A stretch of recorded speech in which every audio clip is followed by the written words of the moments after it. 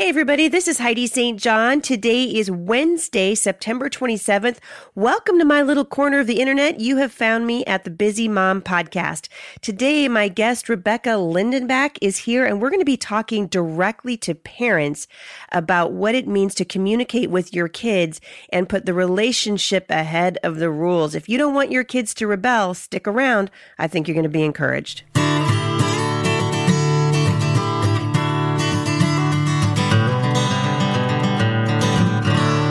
So I heard about Rebecca because I know Rebecca's mom, Sheila Gregoire. Many of you guys have heard her on the podcast with me. And Rebecca is the daughter of Sheila. And Rebecca, welcome to the podcast. Thank you. I'm so happy to be here. So Rebecca, how old are you now? Because I'm looking at your website, but I think it might be not right. It's likely not right. I am 22 years old now. All right. So you're 22, yeah. You're married. Do you live in Ottawa? Yeah, I live in Ottawa, our capital. All right. I was hearing a little Canadian accent there. I like it. I'll likely say A quite a few times throughout all this. Okay, so this is a funny thing. So I spoke in Canada several times last year, and I think I wasn't really sure how to say A, and I think I might have said and they were like, no, like I think I got booed. It was really embarrassing. I'm like, you guys take your little A thing in Canada seriously, eh? And they were like, it's not Canadian. Yeah, I'm like, shoot, I got two wrong in one sentence. No fun. No good. So you've written a book, a brand new book, which I am really, really interested in. And I think the parents who are listening to this are going to be really interested in too, because everybody who listens to this podcast is interested in shepherding their children in such a way that their children would walk with the Lord after they leave their home. And you wrote a book called Why I Didn't Rebel. A 22-year-old explains why she stayed on the straight and narrow and how your kids can too. Why did you write the book? Well, I wrote the book because of my mom. I have a lot to thank my mom for, including most of the stuff in that book. But she emailed me once because she had been writing on her blog about parenting and about how kids don't have to rebel. It doesn't have to be inevitable.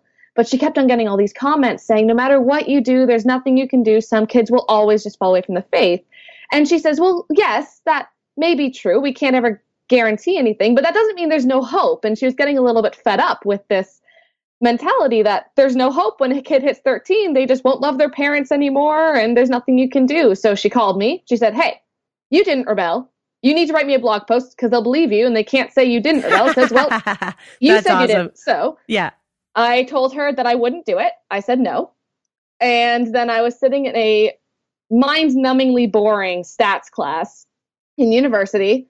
And I decided that I would just write it. I typed it out in 20 minutes, posted it on her site, and it went viral. And long story short, I got a book contract out of it, and now there's a book. So next time your mom tells you to write a blog post, you should probably just do it. I have not said no ever since. Yeah. Okay, good. So that's good. So I want to cut right to the chase here, just so that we make sure to get everything in today. When parents talked about their children falling away, so I have 7 children. My oldest is 26, so I've been in the parenting gig for a long time. And in that 26 years of parenting, I've watched really great parents have kids that seemingly just one day just go bye-bye and I don't believe in God anymore and I don't want you to talk about God around me. And by the way, I'm going to go out and do every horrible thing that ever horrified you in your whole life. And thank you for raising me. I have a lovely parting gift for you. And it's devastating. It's devastating for parents who have spent so much time and energy pouring into their children to have what seems to them to sort of come out of the, left field, their child just rebel. So according to you, why do you think kids fall away? Well, there's so many things that go into it. And of course, there are always going to be some people that fall away, even when parents do everything perfect and everything should line up for staying on the straight and narrow. Some kids will choose another path, and that's just the God we have allows us to make choices. But a huge thing that I noticed between families that had kids who didn't rebel versus kids who did, even those kids who grew up in these perfect Christian families where they seem to be on the right track, is the difference of treating church and God like a club versus like a team. And I can explain that. So there are some families who treat church like a club. It's a fun place where you belong, you have friends, you have community, But that's kind of as far as it goes. There's not much of a greater purpose. It's just about that community. And even the outreach events that you do, they're all about your town. Or if you volunteer, it's on your worship team. So everything you do kind of feeds into that club. Everything you do makes your club bigger and better. Some families, however, treat church and treat God like it's a team effort. So there's 3 things that go into a team like that. You equip, right? So you have training exercise if you're on a football team. Same way you have to be disciplined and you have to be taught how to truly live for God in a selfless way if you're on a team for Christ.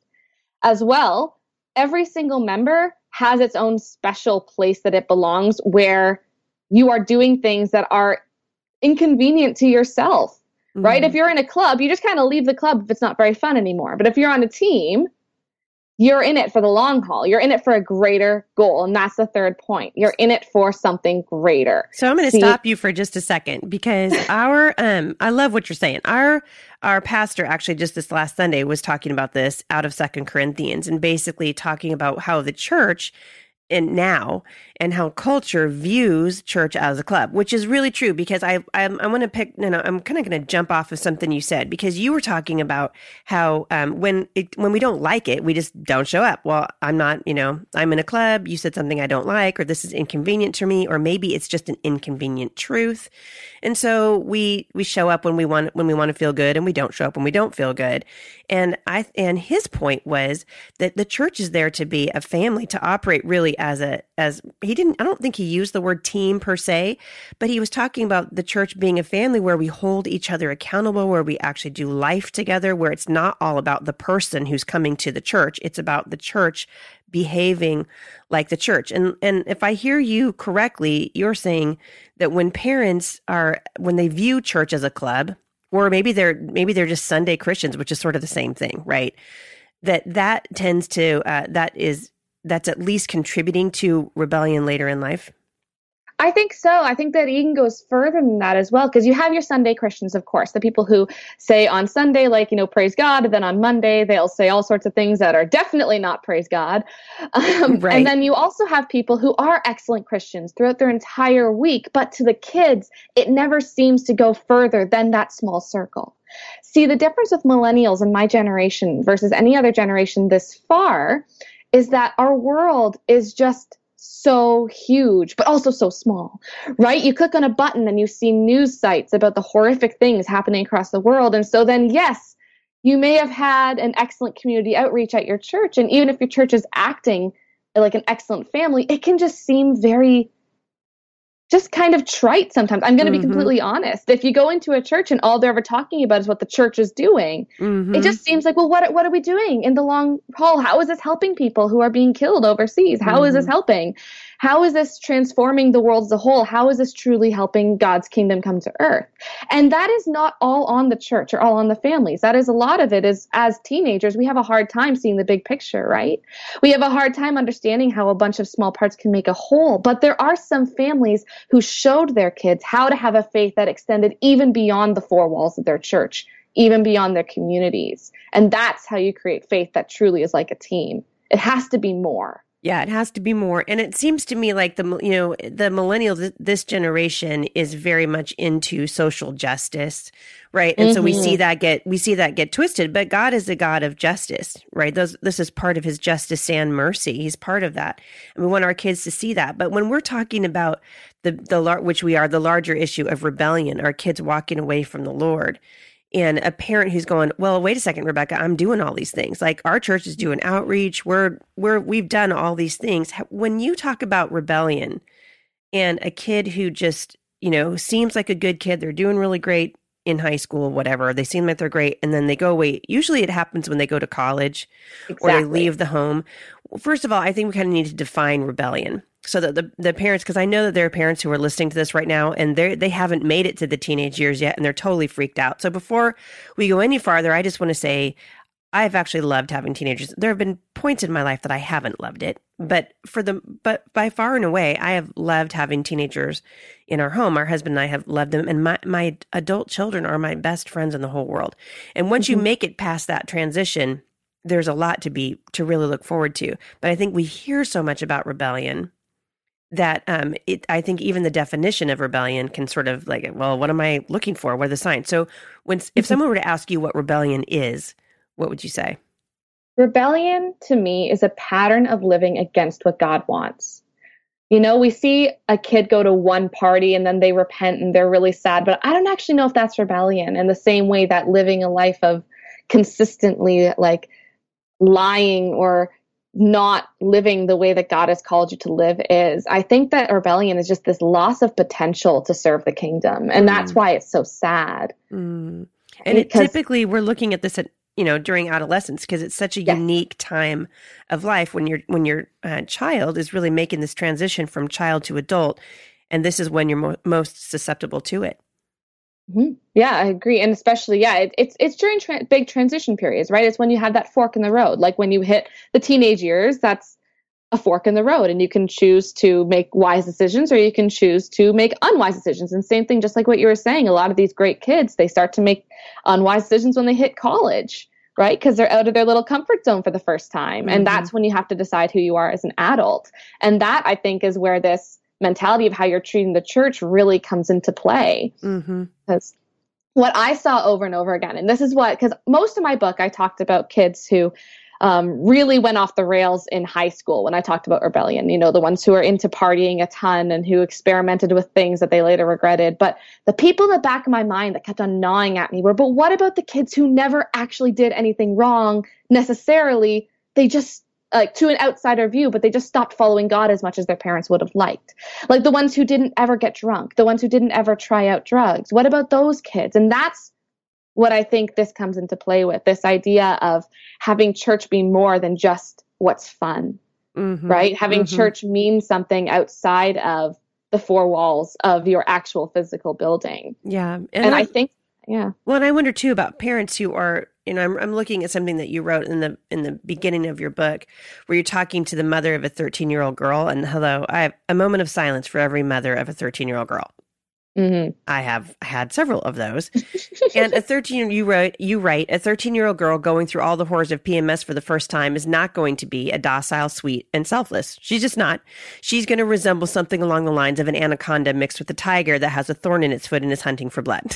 I was like, that's totally right. And then you continue. I speak from personal experience on that one. Right? How parents handle a child's natural transition from kid to teenager has a lot of power. Are you the kind of parent who hugs her daughter while she cries and tells her, I know everything's horrible when your uterus tries to eat its way out of you? Or do you tell your cramping, PMSing daughter, honey, the Bible says in everything, give thanks. So you really need to work on being gracious and thankful right now. And I think there's a lot of people listening to this and be like, yeah, I did that. I did that. And I think sometimes, looking at, because when your kids hit the teen years, they can be moody, they can be disrespectful, they can be frustrated, because becoming an adolescent is frustrating. Mm-hmm. And there's a difference between a child who's transitioning into adolescence and a child who's entering rebellion. And I love what you're saying, because the difference is that pattern of doing things that violate what God says is right.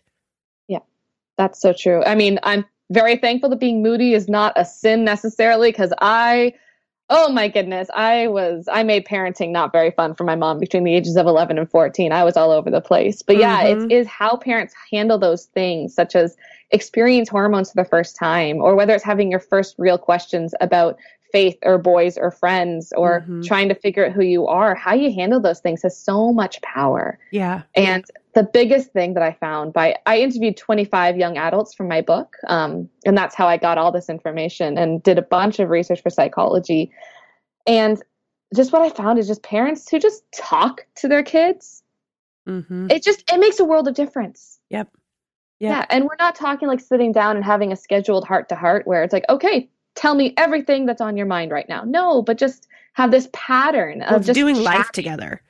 It's doing life together. Yeah. And I think parents need to recognize that just because your kid has a bad day doesn't make them a bad kid just because you're clashing your personality. And I can think of my personality. Usually the kids that I struggle with the most are the kids who have a personality that's very similar to mine.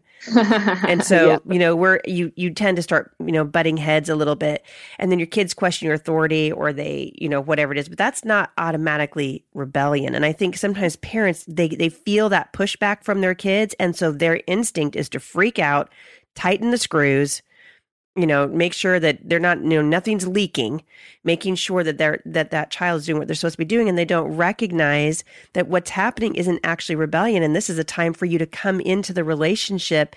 And instead of putting the rules in place, recognize that rules without relationships, that's what's going to get you the rebellion.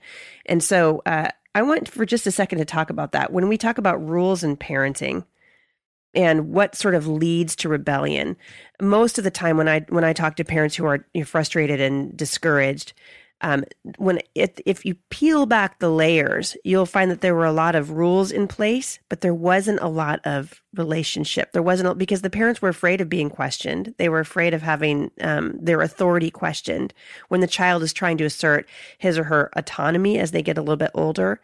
And so it seems like those rules sort of come into place. And if the relationship isn't there to back it up, you've got a recipe for rebellion. What do you say? I completely agree. I hands down 100% completely agree with that. I think the problem with rules is that, just like what you said, they stem out of a reaction a lot of times, a reaction of fear, right? Or a reaction of panic when you see your kid doing something that might lead to something bad. And that's just no way to have a meaningful relationship. If you're always reacting out of fear, then where is the chance to actually see that person as a human being, right? Mm-hmm. You start seeing them as behaviors. And that's the problem that I found with a lot of these kids who did rebel. And it was the opposite with those of us who didn't rebel. For instance, here's a typical one the parents would often crack down on. When I was 15 years old, I added a 17-year-old boy on Skype who my parents and I both knew was experimenting in drugs and drank at parties. And so we knew that. All of us knew his family. And my mom was not very happy with that because I was 15 and I had this 17-year-old boy on Skype. And so she came up to my room and she had two options. Now, most of my friends' moms would have probably gone something along the lines of, you are never allowed to speak to him again. You are grounded, young lady. I cannot believe you added him. Give me your phone. There is no way I can trust you with that ever again. Mm-hmm. Right. But my mom instead, she actually just came to me and talked to me about what she was feeling. Right. She said, honey, this freaks me out. I'm pretty sure she actually said the word freaks me out. I can actually hear her saying that. Yeah. Oh, you totally can't you? Yeah. Yeah. So my mom just comes in and says, you added this boy we'll call Tom on Skype. And I am very uncomfortable with that. And then I said, yeah, I get that. And here is what I'm thinking. I am not into anything like that. I am homeschooled, so I don't really talk to friends at school, whereas if I was in public school, I could. I never hang out with him one-on-one or when he's with any of his friends. I only hang out with him as he's at church, and we don't video call. We just text, and I promise to never get into his car because he's a horrible driver. And just like that, my mom's fears were all just gone because she knew I already had these systems in place to keep myself safe, right? But if she just clamped down, you can't have that trust because she would have never given me a chance to prove that I was trustworthy. Right. And that's the kind of thing our relationship was based around, just vulnerability with our emotions and how we were feeling, and then the chance to prove yourself and earn trust. So as the kids are growing, and I think this is so important because we definitely see this in the homeschool community. I think parents can feel like their children are somehow safe within the confines of homeschooling. But the truth is, let's be honest for a second, any kid can rebel. It doesn't matter if you homeschool them. I'm always telling parents on this podcast, homeschooling is not the answer. Like if you're looking for I'm going to keep my kid from rebellion and make sure that they walk the straight and narrow their whole life, so therefore I'm going to homeschool them, just quit and put your kid back in school. Because that's not a good reason to homeschool your children. And I think parents need to understand it kind of goes back to what you're saying. What you're saying is kind of echoing what I was just saying, which is rules without relationship is a recipe for rebellion. And after a while, when you've been homeschooling for a little while, you realize your children are just as susceptible. They may not have as many opportunities, but their hearts are just as susceptible to rebellion, even if they're homeschooled, as they would be if they had gone into school. Because you can tell a child to sit down, and that child can sit down, but they can be very much standing up on on the inside. Is that right? That is very true. Yeah, I think so. And so we're going to come back. Rebecca, I've really appreciated you talking with me today. We're going to come back on Friday, and we're going to address this idea of how parents can talk so their kids can actually hear them. So if you've got a teenager in your home, or you've got some preteens, or you're a mom who's 3 years old and you're just a little bit over anxious, come back on Friday. Rebecca and I are going to be talking about how you can actually build the relationship that we've been talking about with your kids to sort of hem in their hearts, which is really what we want to do. So Rebecca, thanks for coming on the podcast with me today. I'll see you back here on Friday. Wonderful. Hey, everybody, if you're looking for the new scripture writing challenge, it'll be out in just another day or so. And we are going to be talking about what it means to be a disciple. Kind of goes along with what I've been talking about here with Rebecca. What does it mean to be a disciple of Jesus? Has everything to do with our relationship between ourselves and the living God. And it means that we live in right relationship with him in every area of our life. So that's what I'm going to be tackling in the month of October, which I cannot believe I just said out loud. But October is right around the corner. And I hope you guys will download that. If you're having any issues with it, get a hold of me, podcast@thebusymom.com. Don't forget to leave a review. And don't forget, Becoming Mom Strong is available in stores right now. If you haven't picked it up yet, go out and check it out. Ask your local bookstore to pick it up. Amazon has it on sale right now. So check it out. And I will see you guys back here with Rebecca on Friday. For more encouragement, visit me online at thebusymom.com.